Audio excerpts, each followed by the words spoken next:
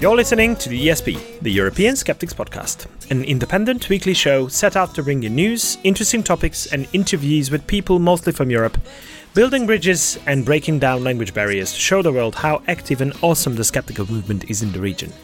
This is episode 371. I'm your host, András Pinter, and joining me for the show are my co-hosts, Annika Harrison and Pontus Böckman. Sziasztok! Hello! Hejsan! András, it looks like you're back in Europe. I am. For now, that is. I'm sure it's just a temporary thing. Yeah. I don't even have a week to spend here at home, and I'm going back to Malaysia and Singapore. So 3 tours of the same kind, one after the other. So it's wow, and it's boiling hot there. I don't want to go back there. It's really hot. You probably remember me being very particular about the temperature because I cannot bear the heat. And that's where they're sending me. Thank you. Right. Well, but other than that, well, at least you have a job. That's good. Exactly. Which cannot be told about everyone. No. You have a job. You do a lot of work, Pontus. I do a lot of work. I do not get paid for most of it. So. Okay. That's good. If you can afford that, that is good. I mean, that's a big if. I couldn't. That's a big if. So, people, go to patreon.com/TheESP and send us all the money you have because we need it. We are poor people who do this out of the goodness of our hearts, and we can use all the support we can get. Seriously, you should do Sorry, that. I didn't mean to laugh. I was giggling about the good people with good hearts. Okay. Well, that's just my opinion, of course. Yeah. No, everyone listening to this show are good people with good hearts. So yes, it's yes. More so than we are. That's what I'm giggling about. Actually, I feel really bad, and especially that now the new IPCC report is out. I should really find some other kind of job that doesn't entail that much traveling. I think it's all up to you, Anders. I think not to put undue burden on your shoulders, but I think it's you who's causing all the global warming in the world. Yes, that's correct. That's correct. You are the reason. But to be frank, you are the reason. So I know I'm not responsible for climate change as one person, but the kind of lifestyle, the kind of things that I do for a living, taking people on tours for a living, and those people traveling just for fun. I mean, I know exactly that flights are not the greatest chunk of carbon dioxide emissions, but it's still something that should be really cut, or at least kept to a minimum. But the moment someone can give me a job where I can fulfill all my needs for an audience and for sharing information, and I could get paid for it, as even if it's not as much as I get paid as a tour guide, I would gladly accept that. So, sure. Yeah. So, Elon Musk, if you're listening, what we need is a Tesla plane so that you can continue with your crazy lifestyle and still feel a little bit better about the climate. Yeah, the other thing that I've been thinking of, here in Hungary at least, us skeptics and everyone who is critical, especially towards the government, are being referred to as those Soros. Sorosista. That's a word. Sorosista. Okay, we could use it. We could use it as a word of the week. Right. Yeah, that's right. Sorosista. That means of Soros. The one who benefits from the support of Soros. Whoa. Yeah. Okay. So, and I thought the other day that now that everyone thinks so, he might as well just give us some money and let us do stuff, right? But yeah, not really. Like Big Pharma is paying us, you know? Yeah, exactly. He should just pay his followers. Because that's what you do. You pay your followers. They're not following you for a reason. Yeah. Anyhow, so the IPCC report is out, and there's nothing new really. It's just so depressing that we are still making the same rounds, and especially when it comes to the political side of things. The science is more and more clear as we go on, and technologically speaking, we are not lacking any of the solutions. They are all there. It's just the lack of proper way of thinking on the decision-making part. It's not even the economy, I think. I think you would, I don't think so, no. Can easily calculate that it's cheaper to fix the thing than to not fix the thing. And we're not fixing the thing. That's crazy. Exactly. And most of it has to do with people not thinking long term. It's the short-term gains that most people are after. I mean, I shouldn't say most people, but a lot of decision makers are after. A lot of policies are very short-term because of the political system that we have. You want to win the next election. You don't need to talk about things that's going to happen in 20 years or 10 years even. So you take short-sighted decisions because that appeals to people, and then you come into power. And it's not for ranting. It's not that all politicians are corrupt. It's just that the politicians that have a very long-term view, they don't appeal to the voters, so they don't get elected. Yeah. Well, but there are those who do have the position, and like, for example, authoritarian regimes where there are no real chances of them losing power. They could have that way of thinking, but it's not happening because they are preoccupied with just waging wars against neighboring countries. Exactly, like Putin does. Yeah, exactly. Well, are we too hard on them? We tend to be too hard on people, right? On people, I think some things we should be harder on, actually. Not that everybody always agree, but we got some feedback via Facebook from a listener, a nurse, actually. She contacted us regarding last week's acupuncture item. So I'm not quite sure, but I think she felt that we were a little bit too hard on acupuncture. But her message was a little bit mixed. But anyway, she pointed out that you don't have to push needles very far into the body to puncture a lung. We talked about centimeters last week, and that was apparently incorrect. And I accept that. I'm sure she's correct in that. She says you have to be very aware of human anatomy to do acupuncture. And if you do that, she says, if you are aware, she said the procedure is not very dangerous in itself if you know what you're doing. She also said puncturing a lung is rare, but I think still our position... As we pointed out. Yeah, we pointed it out, but I still think our position stands, because even a small risk is too high when you cannot demonstrate a benefit. And yes, there is no clear benefit out of acupuncture. Maybe a little bit when it comes to pain relief, but even that is very doubtful. Even if you only go a few millimeters in, then for example, I had gestational diabetes. I had to use a needle on myself because I had to inject insulin. But I was just told, you can go there, and there on your body for that, and you very likely won't hit anything. And if you do that with acupuncture too, without insulin, of course, without medical reason, go for it, whatever. The only thing that might be harmed is the upper layer of your skin and your wallet. I think she's right in the regard of that you have to be aware of human anatomy. But the fact that someone managed to puncture a lung meant that they might maybe not have been aware of human anatomy. Probably not, no. And then it's harmful if you're not aware of human anatomy. Yeah. So there's two more things there, actually. One is that even if you puncture the skin, even if it's very, very shallow, what you do is you puncture one of the most important parts of our immune system. Because the skin is there to keep things out. And everybody tells you that if you Google pictures on acupuncture, maybe 1 picture in 10 shows the practitioner using gloves.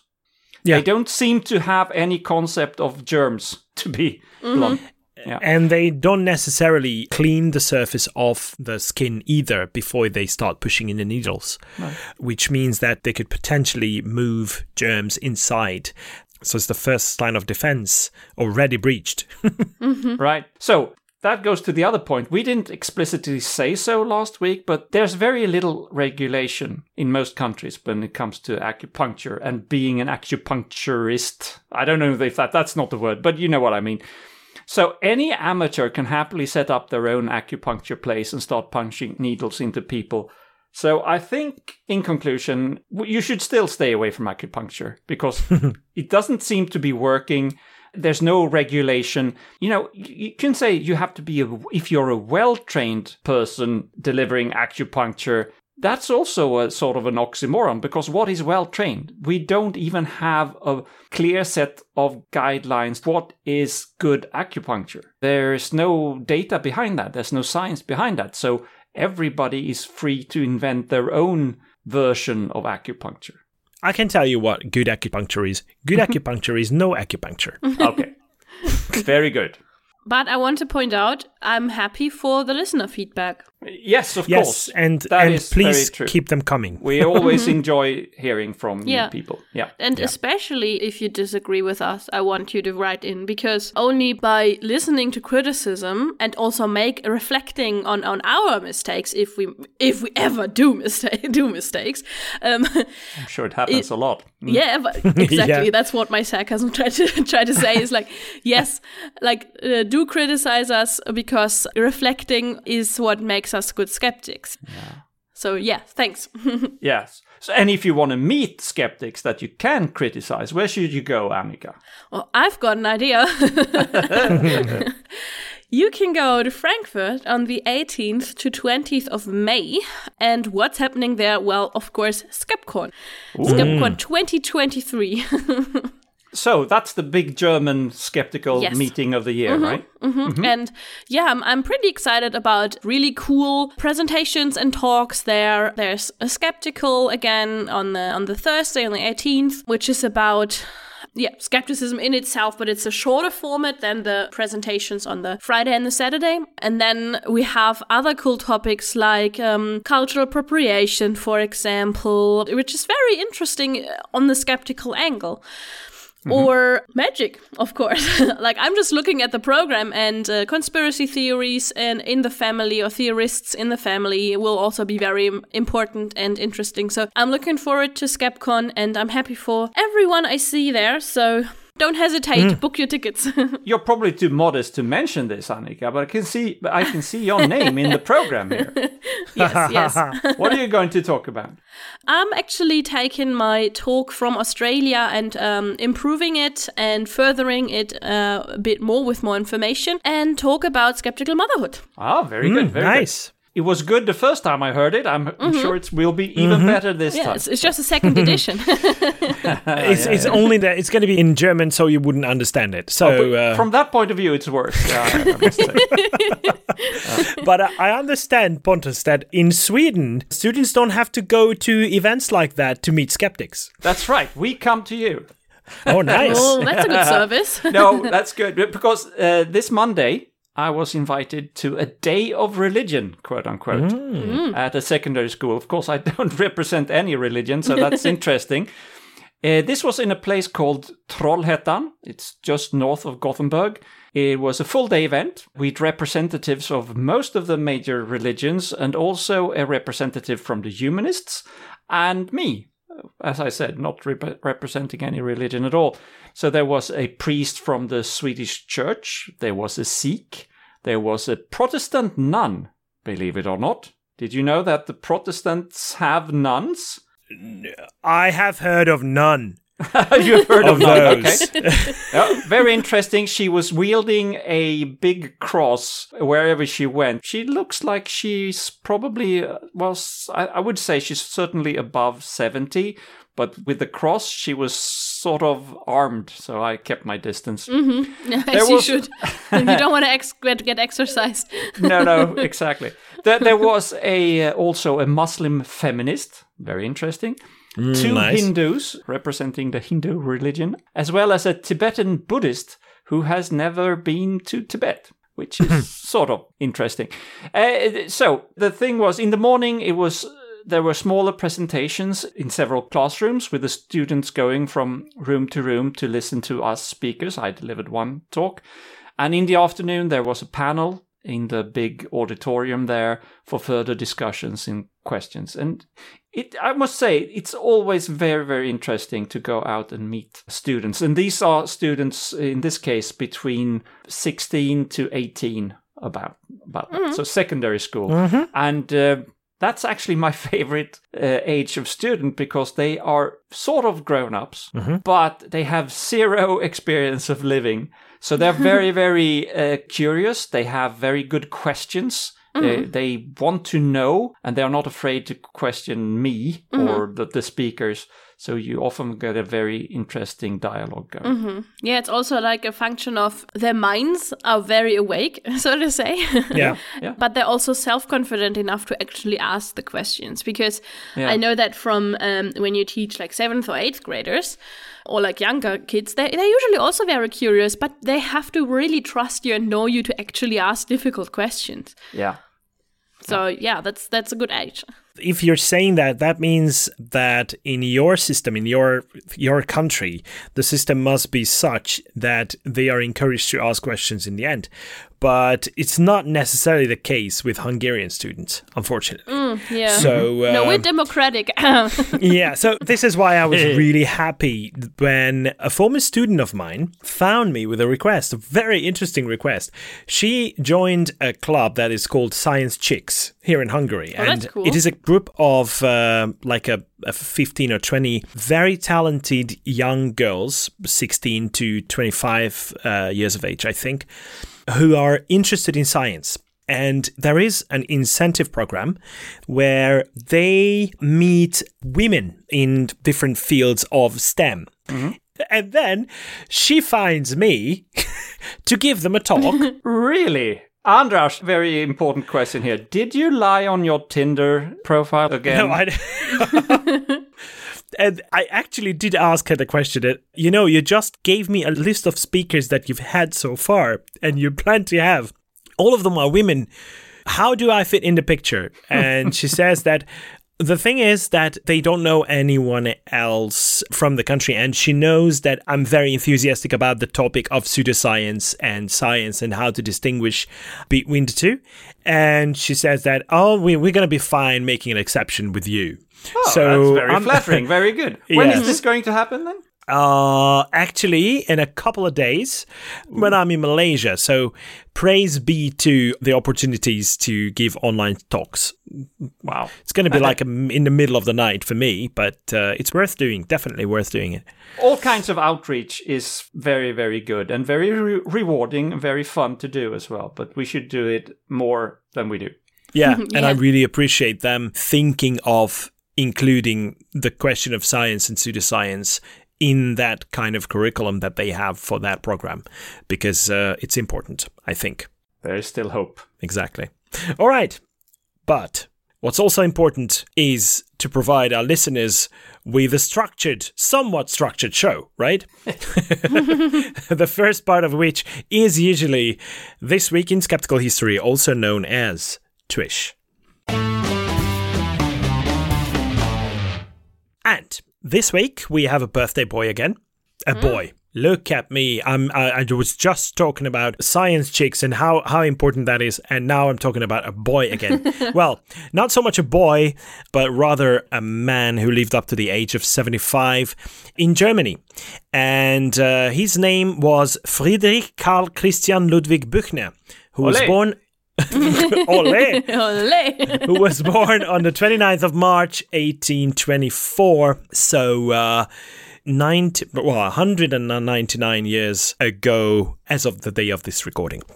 And he was a philosopher and physiologist and a physician. And he is also considered one of the fathers of German scientific materialism. This is why he fits in this kind of segment. And he was born in Darmstadt. And we know that Darmstadt back then was one of the centers of free thought. And the free thinkers actually were founded around that area as well. But he moved around quite a bit in Germany. So he studied medicine at the University of Gießen. And after graduation, he started writing a couple of essays on certain topics, but mostly he was a little bit irritated about the way of thinking, the theological interpretations that he came across at that time. From a very early age, he was quite convinced that nature was purely physical. with no purpose, no first mover whatsoever, no any kind of will or supernatural being in an authority position or any kind of that stuff.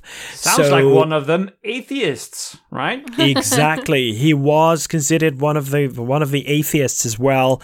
And he was one of the earliest adapters of Charles Darwin's theory of evolution in Germany. So he did write a couple of books as well. So even within a couple of years of the publication of The Origin of Species, he already published German material on the matter.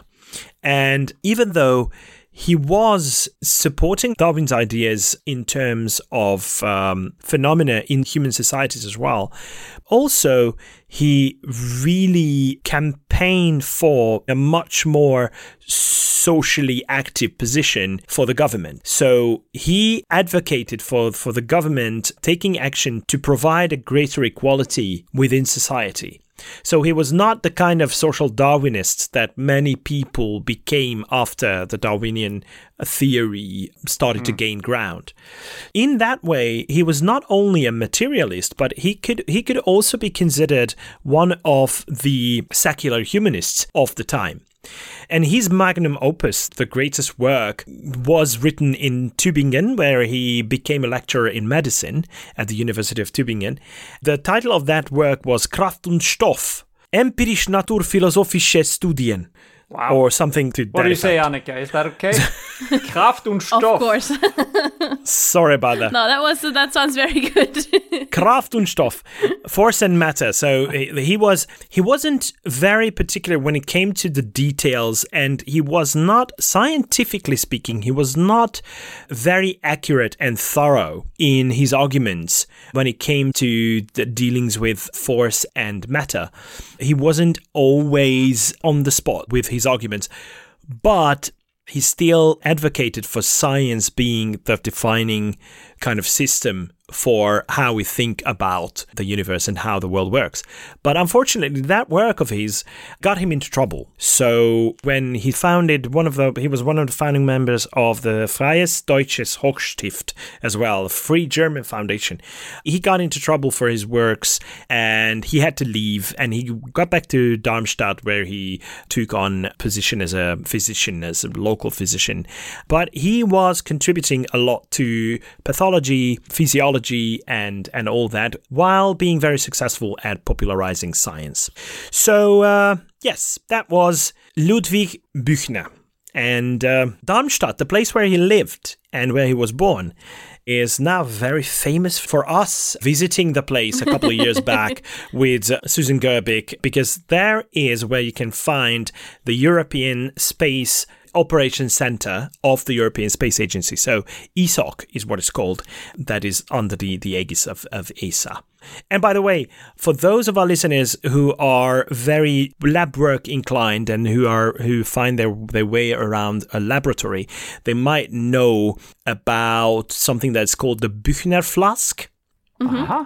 That's some sort of a bottle thing? Yes, it's a glass thing, and it's basically an Erlenmeyer flask with a bit of a twist that it can generate suction. That was named after Ernst Büchner, who was the inventor, and he was Ludwig Büchner's nephew. Oh. And his brother was Georg Büchner, a playwright. So it was quite... Smart family. Yeah. It's quite a smart family. And he was an advocate for women's rights as well. Well, with the exception of suffrage. But well, obviously. That was taken care of by his sister, Elisabeth Emma Louise Büchner. So she was a suffragette. Yes, and she was a women's rights advocate as well. Good so for her. very good family, very good family. I had to read the books of Georg Büchner in school. Oh, really? Yeah. You did? When I was a student, yeah. There you go. Wow, okay, I had to cool. read Danton's Tod. Nice. Yeah. All right. So he's still known. not that much his scientific brother. Yeah. And he's led a very interesting life, and, his thought really gained ground as one of the fathers of the free thinkers as well. So, Friedrich Karl Christian Ludwig Büchner, born on the 29th of March, 1824. Happy birthday. There you go. Hey. Okay, So, talking about stuff like materialism and atheism, it just brings about the question of whether you have something to poke the Pope for, Pontus. Yes, I do. It's been a couple of weeks, so I thought it was time to have a look at what Frankie's up to. A few episodes ago, I commented on the fact that Pope Frankie really struggles with not having too much formal authority. In the Vatican, yes, there his word is law, but internationally, the situation is very different. He has tightened the control on who can appoint bishops. Nowadays, it's only the Pope, just like in the good old days. He has issued quite a few so-called apostolic letters, but what can he really do if the rest of the world just don't follow them? Can he excommunicate people? It seems a bit harsh, that's not the first thing you want to do, right? Because then you just kick them out of the church, and he wants the church to grow. And he has no police to send out, well, except the former Inquisition, of course, which is now called the Dicastery for the Doctrine of the Faith. But even they are limited in what they can do because there's no international law to say that you need to obey what they say. So, right now we see a perfect illustration of this regarding LGBTQ questions. On the one extreme, we have certain countries in Africa. Earlier this month, the Ugandan parliament implemented some draconian anti-gay laws, happily supported by local Catholic forces. Also, in the actual parliament, there's a strong Catholic force, I understand. And Uganda is about 40% Catholic. Under the new laws, they are called the Anti-Homosexuality Bill. You can see where this is going. Yeah. They criminalize merely identifying as gay. So if you're saying that you're gay, that can give you a sentence of life in prison.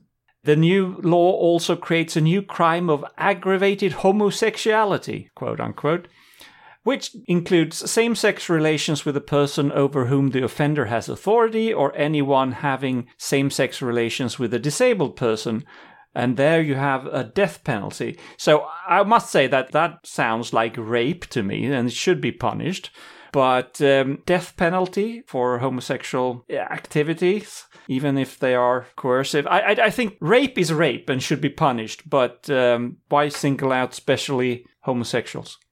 There is also the new thing called promotion of homosexuality, which is a crime now, and that includes if you provide facilities for same-sex relations. So if you have a hotel and you rent a room to two people of the same sex, you can get up to 5 years in jail. Because you're promoting homosexuality or homosexual acts. Yes, exactly. That's what how they reason, if you can call that reason. How ridiculous is that? So that's Uganda. In neighboring Kenya, the Catholic bishops there bitterly denounced a Supreme Court ruling in early March allowing for the registration of pro-gay organization, effectively overturning a legal ban on such groups. So, to go back, you couldn't be a pro-gay organization before. Now the Supreme Court says you can, but the Catholic bishops are protesting. They had this to say in a collective statement. They said, quote, "We fault the determination of the Supreme Court of Kenya and declare it as an effort towards the promotion of LGBTQ plus ideology, which seeks to destroy life," end quote. So in both of these countries, the local bishops are outright ignoring Frankie, who has said several times that being gay should not be a crime. On the other hand, Frankie still claims that being gay is a sin, right? He hasn't taken that back. And this makes the German bishops just as insubordinate as the African bishops when they, against direct orders from Frankie and from the Vatican, have decided that starting in 2026, they will allow their priests to bless same-sex couples. I should note that they are not allowed to marry same-sex couples, but they can bless people who are already married. And so on the one hand, you have Africa, where they are not following Frankie by wanting to persecute gay people. And in Germany, they are too lenient and they want to bless same-sex marriages. So you can only picture Frankie. He is far away from both of these places. He sits in the smallest country in the world as an old man at his desk, trying to tell his flock all over the world what to do, and they don't listen. Oh, that must feel terrible. Yeah. He needs some poking from time to time to wake up and then start leading. Yes. That ancient and very outdated organization of his out of the Middle Ages. All right. Thank you very much, Pontus. Thank you. And that leads us to the news. Yes, and I want to talk about something. So listeners from Australia that were at our Skeptics in the Pub meetings in Sydney or in Melbourne might remember the Reichsbürger movement. The Reichsburgers. Oh, yeah, we remember that. Reichsburgers, yeah. Also, yeah, of course, I also talked about them on the show too. The Empire citizens, basically. Golden rice? Is that golden rice in the Reichsbürger? Or is the special sorry. At least. It's at least golden rice. It's the golden rice of a crown because they want the empire back. The empire strikes back. What happened here is that a Reichsbürger extremist was sentenced to 10 years in prison because he attempted a murder. And now you might wonder, like, what happened? Well, this citizen of the Reich, part of a far-right group, we all know that probably, so I won't go into detail, he was patrolled by the police because he was speeding, pretty much sped away from one, and then there was a second stop, and there he actually drove into a police officer. Wow. And yeah, exactly. And that's the attempted murder that I talked about, because this policeman received serious head injuries, still not working, because of post-traumatic stress disorder. And this guy, he didn't really care, you know. He went to a third stop, like he had to be stopped by a further patrol and only got stopped after the police had fired 25 shots at his car. Wow. And he's also one, he described police officers as terrorists. So you can really see... So the police are the terrorists in this exactly. case. Yeah, of course. He of course. thinks that. And he's also one, like, he wasn't someone with a clear and white vest, as we say in German, because he also attacked a woman in 2021 because she didn't want to sell him alcohol as he was not wearing a medical mask, which was mandatory at that time in Germany.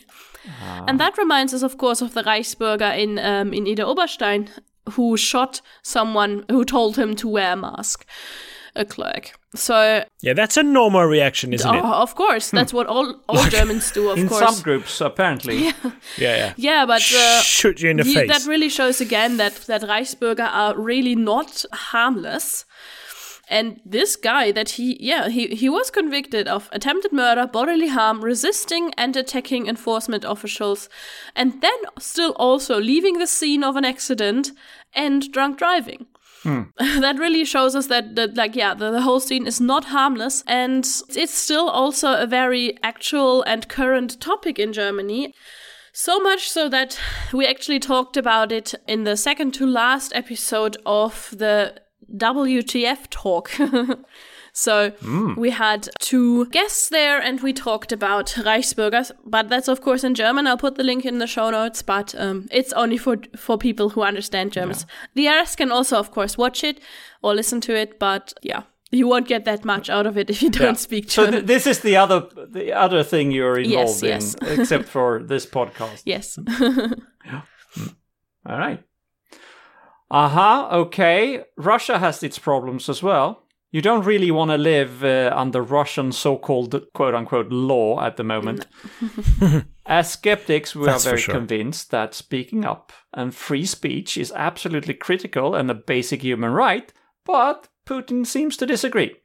So, to criticize the war against Ukraine, or even calling it a war, has been forbidden almost since day one. It has now come so far that a man was sentenced to 2 years in prison, not for something that he said himself, but because his daughter drew a picture in school. On this picture, which you can see online, there is a mother and a child near a Ukrainian flag. The words "Glory to Ukraine" is also seen. 2 rockets are flying, and there's a Russian flag with the text "No to War." So, for his daughter to have drawn such a picture at school, he's now going to jail. His name is Alexei Moskalev, and he is now found guilty of, quote, discrediting the military, end quote. Very cleverly, he did not show up in court to hear the verdict on that day when it was supposed to happen, but has now disappeared. His lawyer, a certain Vladimir Bilyenko, said in a statement to the BBC, quote, "To say I'm surprised would be an understatement. I've never seen anything like it. No client of mine has ever gone missing like this. I don't know when he fled or even if he has." End quote. Okay. So that's a very good statement from a lawyer. I think he thought about that quite a lot before he said that. But we shouldn't forget the poor girl as well. She is called Masha. She is 13 years old, and she has now been put under the supervision of the social services in Russia. And I believe there are good reasons to be worried for what will happen to her. Oh, yeah. Yeah. And Crazy. to be honest, I'm not sure if that guy disappeared. In Russia, I'm pretty sure I'm not the only one who immediately thinks of those poor souls who have disappeared or lost their lives in very weird circumstances. Mm-hmm. So, like, could it be that he disappeared because he wanted to flee jail? Or he disappeared because it was easier to get rid of him that way? So I'm not sure, to be honest. Maybe he was abducted by aliens. We don't know. Oh, could be. All right. But we won't find out until he shows up somewhere around the globe. But then it will be like an arrest warrant against, like an international arrest warrant against him. But we do know that it's in effect against Putin as well, as of now. More about that later, yes. Yeah. Okay, so I would like to bring everyone's attention to something that's happening in Portugal. And as of the release of this recording, it's going to be like a couple of hours left to do so. But you can actually vote on the nominees of the Flying Unicorn Prize, which is offered by Concept, the skeptical community of Portugal. So yeah, these are very amazing guys there. Every year on the 1st of April, they hand out the Flying Unicorn Award. Of course, it's a flying unicorn because we all know that unicorns don't exist, let alone fly. But we do know that they are farting rainbows. So. Yes, they are farting rainbows. That's science. As you do. when you're a flying unicorn. And there are 4 categories here. One of them is a falling star. That is for those people who are living in the limelight, either in television, just celebrities, or artists, or sports people who do something very silly and promote weird things, weird products. There are 3 nominees in each category. So there is the graphonola part of the prize, which goes to media companies or news agents. Well, Netflix is one of them, the nominees for Ancient Apocalypse, one of our favorites, done by Graham Hancock, the pseudo documentary. Then there are 2 other channels. The Don Quixote Award goes to people who try to peddle theories and ideas that are completely alien from anything that is considered normal and real, and they have no connection whatsoever to reality and completely indefensible in scientific terms. And the 4th is The King Goes Naked, for everyone who contribute to the spreading of any kind of claims or allegations without any kind of evidence. So those are the 4 categories, and you can still vote until the end of the 31st of March. And on the next day, on the 1st of April, the day of All Fool's Day, or April's Fool, it will be announced who the winners of the different categories for the Flying Unicorn Prize are. So check it out. Awesome. Yeah, and something you should definitely check out is a new book that is out by Edzard Ernst. Mm-hmm. Okay. It's in German, so he's like, oh yeah, I'm writing in German again. And it's called Vorsicht Heilpraktiker, which translates to Caution Healing Practitioner, which is very fitting. He just gives you a bit of an overview of, if you fall ill in Germany, you have the choice to go to a doctor or to a non-medical practitioner. And in Germany, we call that a Heilpraktiker.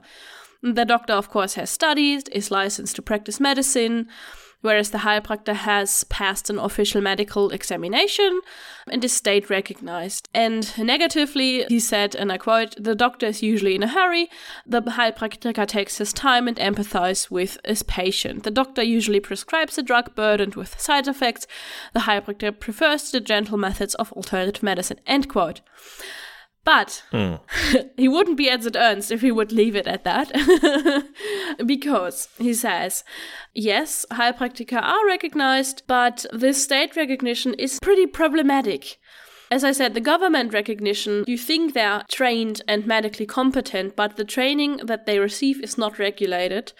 And you basically can have almost no competence and you can call yourself a Heilpraktiker. And that's the thing. Mm-hmm. So it doesn't compare to 10 years of working and studying with a medical degree. Sometimes they even diagnose out of their own imagination. That's exactly what's happening at times there. Yeah, diagnosis can be pure nonsense. They sometimes don't even know the human anatomy, and that's something we talked about, of course, in the beginning. Exactly. And according to Ed Ernst, and I agree with him, Heilpraktiker are a danger to anyone who is seriously ill. Yes, in the best case, if you're not sick, they might only hurt your wallet. But if you are not well, then Heilpraktiker can actually really fuck things up. So this book is amazing and good. I didn't read it yet, but I can say already that it's amazing because Ed Ernst wrote it. Everything he does is exactly. amazing. Yes. It's like in this fairy tale where everything the goose touches turns into gold. It's like what he writes is gold. It's really good, and I actually read something in the comments that made me giggle because someone commented, "It's interesting that other professions like plumbers, electricians, pilots have a much, much higher certification than Heilpraktiker." And they said, and I quote, "I can only assume that the human body must be a much simpler system than, for example, a domestic central heating system," end quote. Yeah. And that's a very good point, very fitting. Yeah, that's correct. Shouldn't be allowed. So, yeah, speaking of things that the government allows, we do know that, unfortunately, in the European Union, there are very strict restrictions regarding the propagation of genetically modified organisms, let it be crops or, well, especially animals. But since the UK left the European Union, they have been moving towards a much more open attitude when it comes to genetic technologies. Well, since the regulations are different in parts of the United Kingdom, the current Genetic Technology Act that has been voted into law on the 23rd of March is only referring to the regulations in England. But that means that they will, from now on, open the doors to gene editing technologies. And we have to make a distinction here because gene editing and genetically modified are two different things from at least the regulation point of view, but also from a scientific point of view. And it has to do with the methods that they use.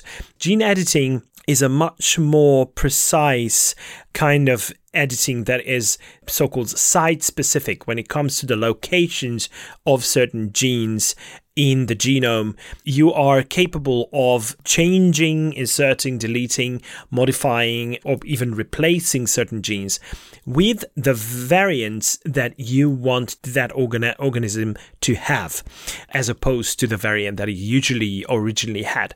Instead of classical or earlier genetic modification techniques, it doesn't insert something randomly in a way, because some of the early techniques were quite random in that regard. So that means that not all genetically modified organisms will be allowed on the markets or on the food market especially, but some will.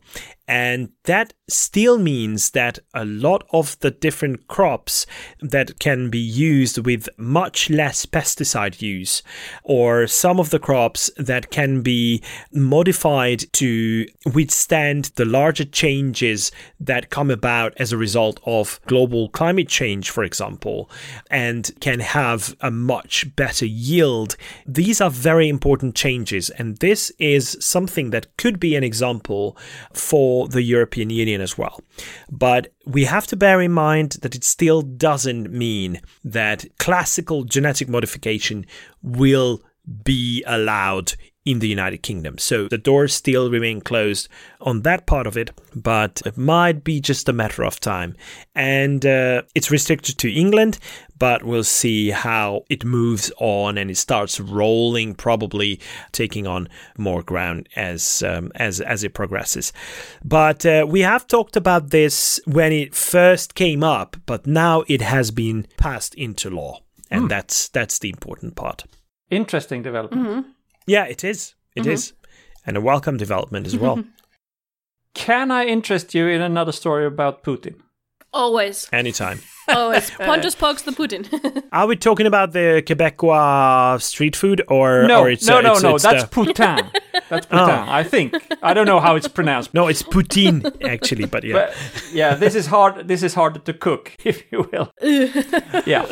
All right. So when Vladimir Putin made his surprise visit to Crimea and Mariupol on 18th to 19th of March, there was a new rumor that came forward. And I believe it's been around for a while, but it really became famous now.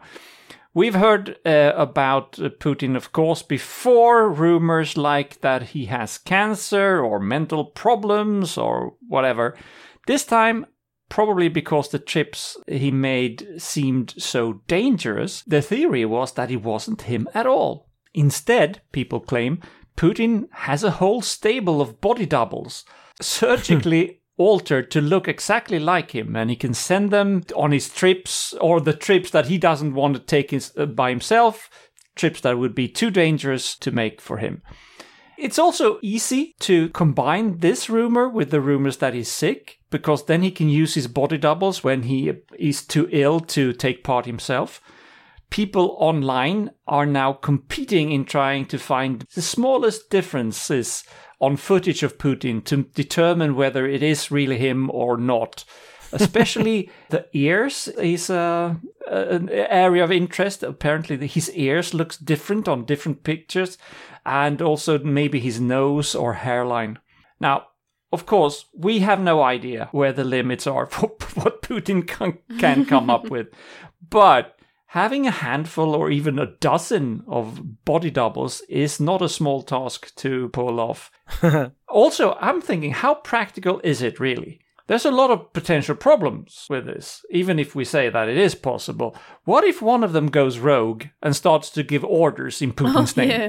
How would the real Putin be able to deal with that without exposing the whole deal? Or if he doesn't expose it, he will look like an idiot when he starts contradicting himself. And then, even worse, let's say that he sent one of his doubles to appear in public in a dangerous place, like he did in Crimea or Mariupol, and then the double gets killed. That would be just catastrophic. Yeah. Well, then Putin is suddenly dead, except he isn't, and then he will be perceived as an imposter coming, but popping up here and there again. Yeah. So, I, of course, do not know anything about the facts behind this, but exciting as it may seem, I don't think it's very practical or even useful for him to have a lot of body doubles running around. On the contrary, it would be a very bad idea. Probably not, yes. Okay, enough of Putin. No, I'll have some Poutine when I'm going back to Canada this year, but not that kind. So, it's time for us to find out who's been really wrong, apart from Poutine, of course. Yes.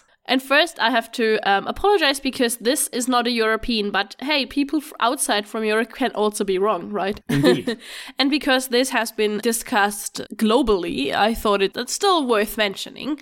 And of course, talking about Gwyneth Paltrow. Hang on, she is Welsh, isn't she? Is she? I think she's Welsh. With a name like that, Gwyneth. I think Welsh. she's I American. actually just Googled and she's American. Like, I Googled before I actually said it. Okay, I seem to be misinformed. The good thing is this time no vaginas except for Gwyneth's own is involved. So it's not about eggs or steaming or anything. But what happened here is that she talked on a podcast called The Art of Being Well, and she shared what she eats in a typical day.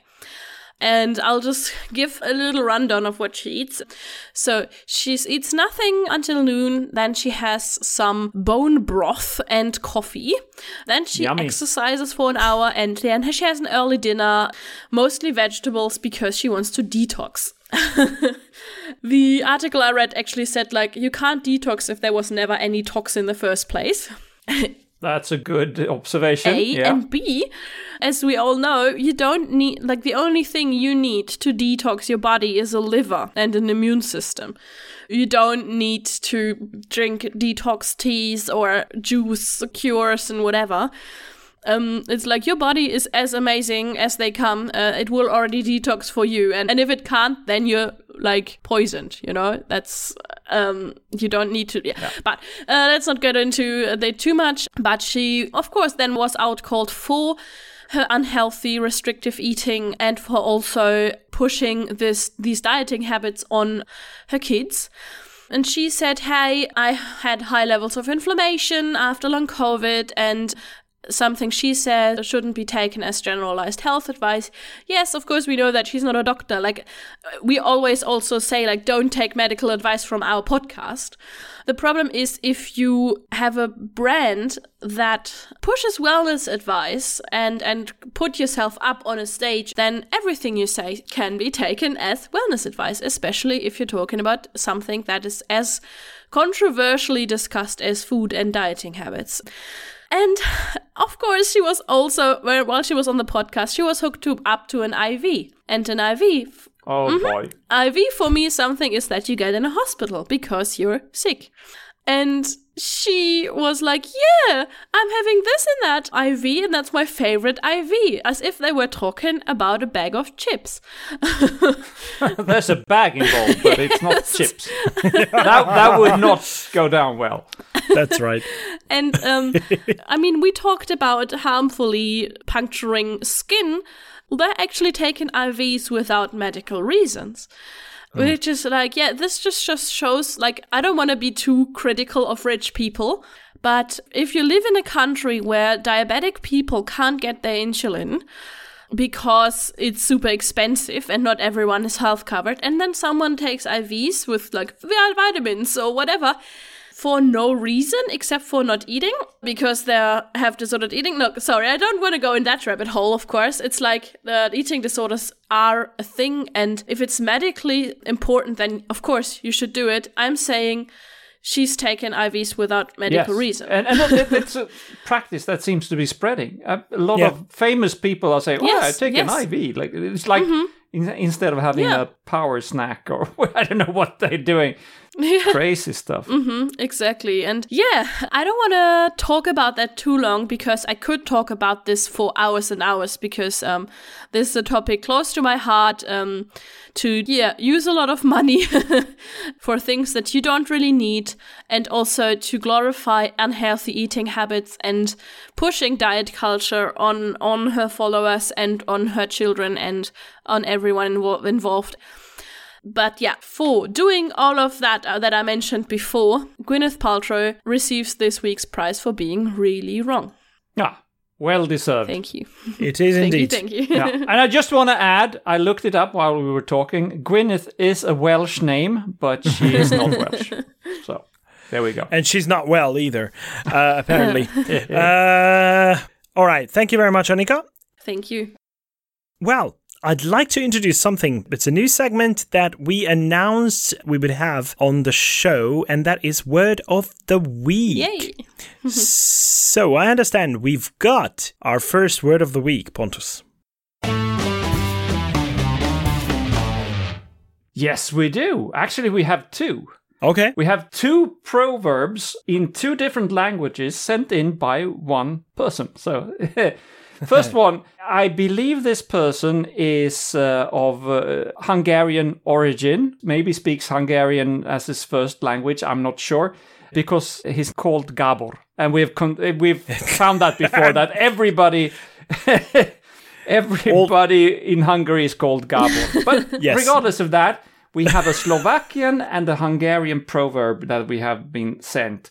And I will say that Gabor has not recorded this himself. He has taken help from Google, and that's fine. You can do that. But here is the first Slovakian proverb. It goes like this. Dôveruj, ale preveruj. Dôveruj, ale preveruj. I can't say that. It's better if you listen to the recording. So apparently that means trust but verify. And that is that's very skeptical. Mm-hmm. So you should trust in people, you should trust in things, but you also make sure that you verify them. That's very important. Don't blindly trust, but be trustful. So I think that's a good proverb. So let's do that. And just confirming that Gabor knows Hungarian, if that's his first language or not, I'm not sure.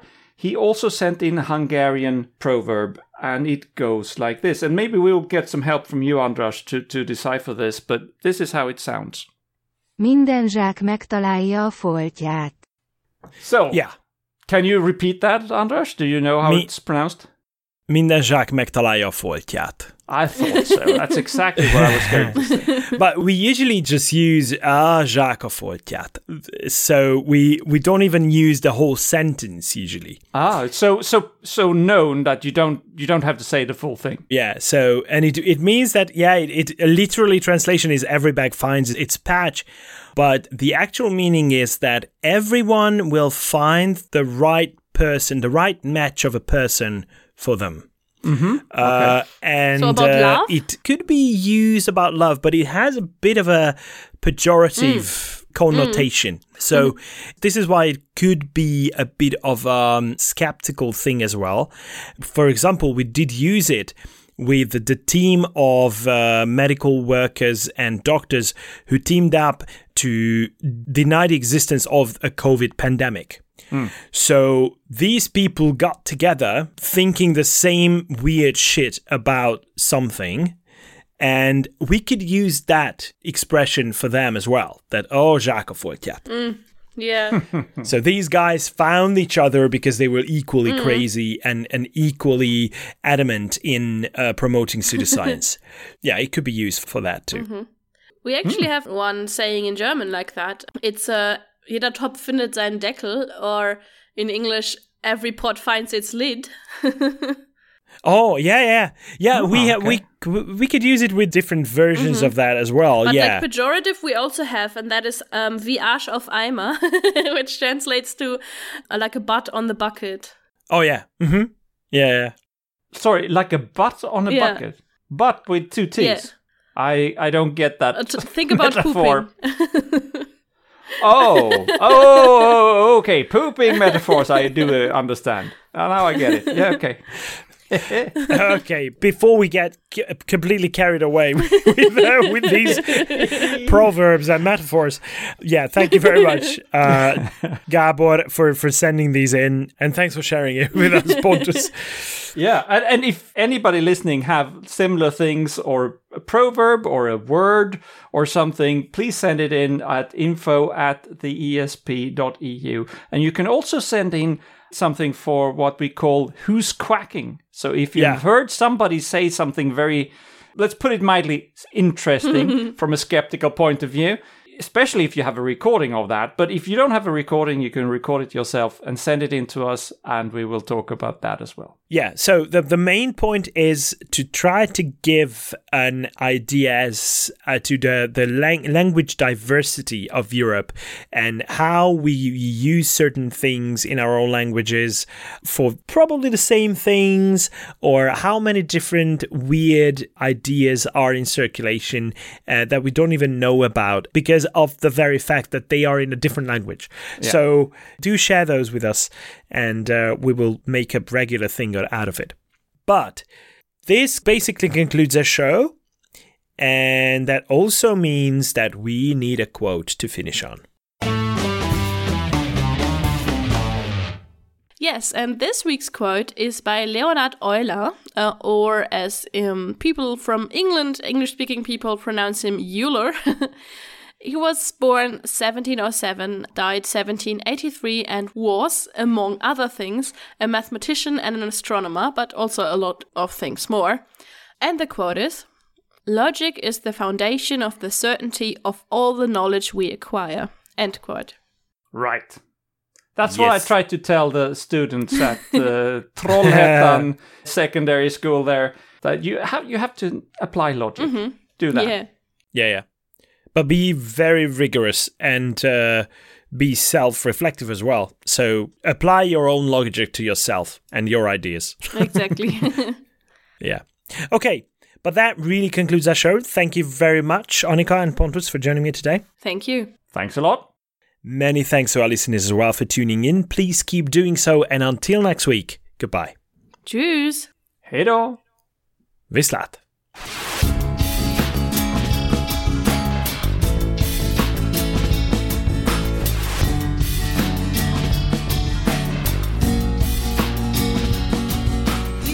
This has been your ESP experience. The show is produced and recorded by TheESP.eu. Join us again next time, but until then, please send your feedback, comments, or death threats to info@theesp.eu. We would also love to hear your ideas and suggestions regarding future episodes, as well as news from your country of residence that might interest others across the continent. If you have a local event or organization to promote, please don't hesitate to let us know, as we are more than happy to help. All music in the program was written and performed by Keisha J. Gray and George Schwab and is used with their permission. Please check out our webpage at www.theesp.eu, follow us on Twitter at espodcast_EU, and like us on Facebook. I don't know how you can believe.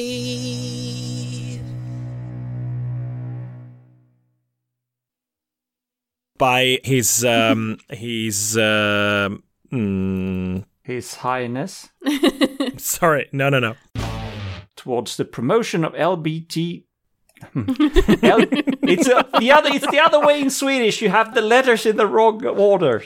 Sorry. What's it in Swedish? And we don't use it here in confuse Hungary. me. Don't confuse. I won't tell you because I'll get confused and we'll never finish. Then sorry.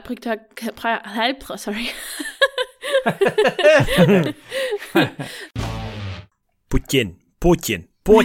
Because he's... Putin. Is that how it's pronounced? I think it's Putin. Okay. Putin. I'm absolutely Vladimir happy to Putin. pronounce it wrongly. I think okay. But she is... Might have Welsh. Her father was parents or Polish and Belarus Jewish. I seem to be misinformed. So, yeah. So, like, she does have Oh, European Her roots. father's Ashkenazi Jewish family emigrated from Belarus and Poland. But that's her father. That's not really she does have roots. While her mother has Pennsylvania Dutch, as well as some Irish and English ancestry. There we go. I knew I was right. Okay.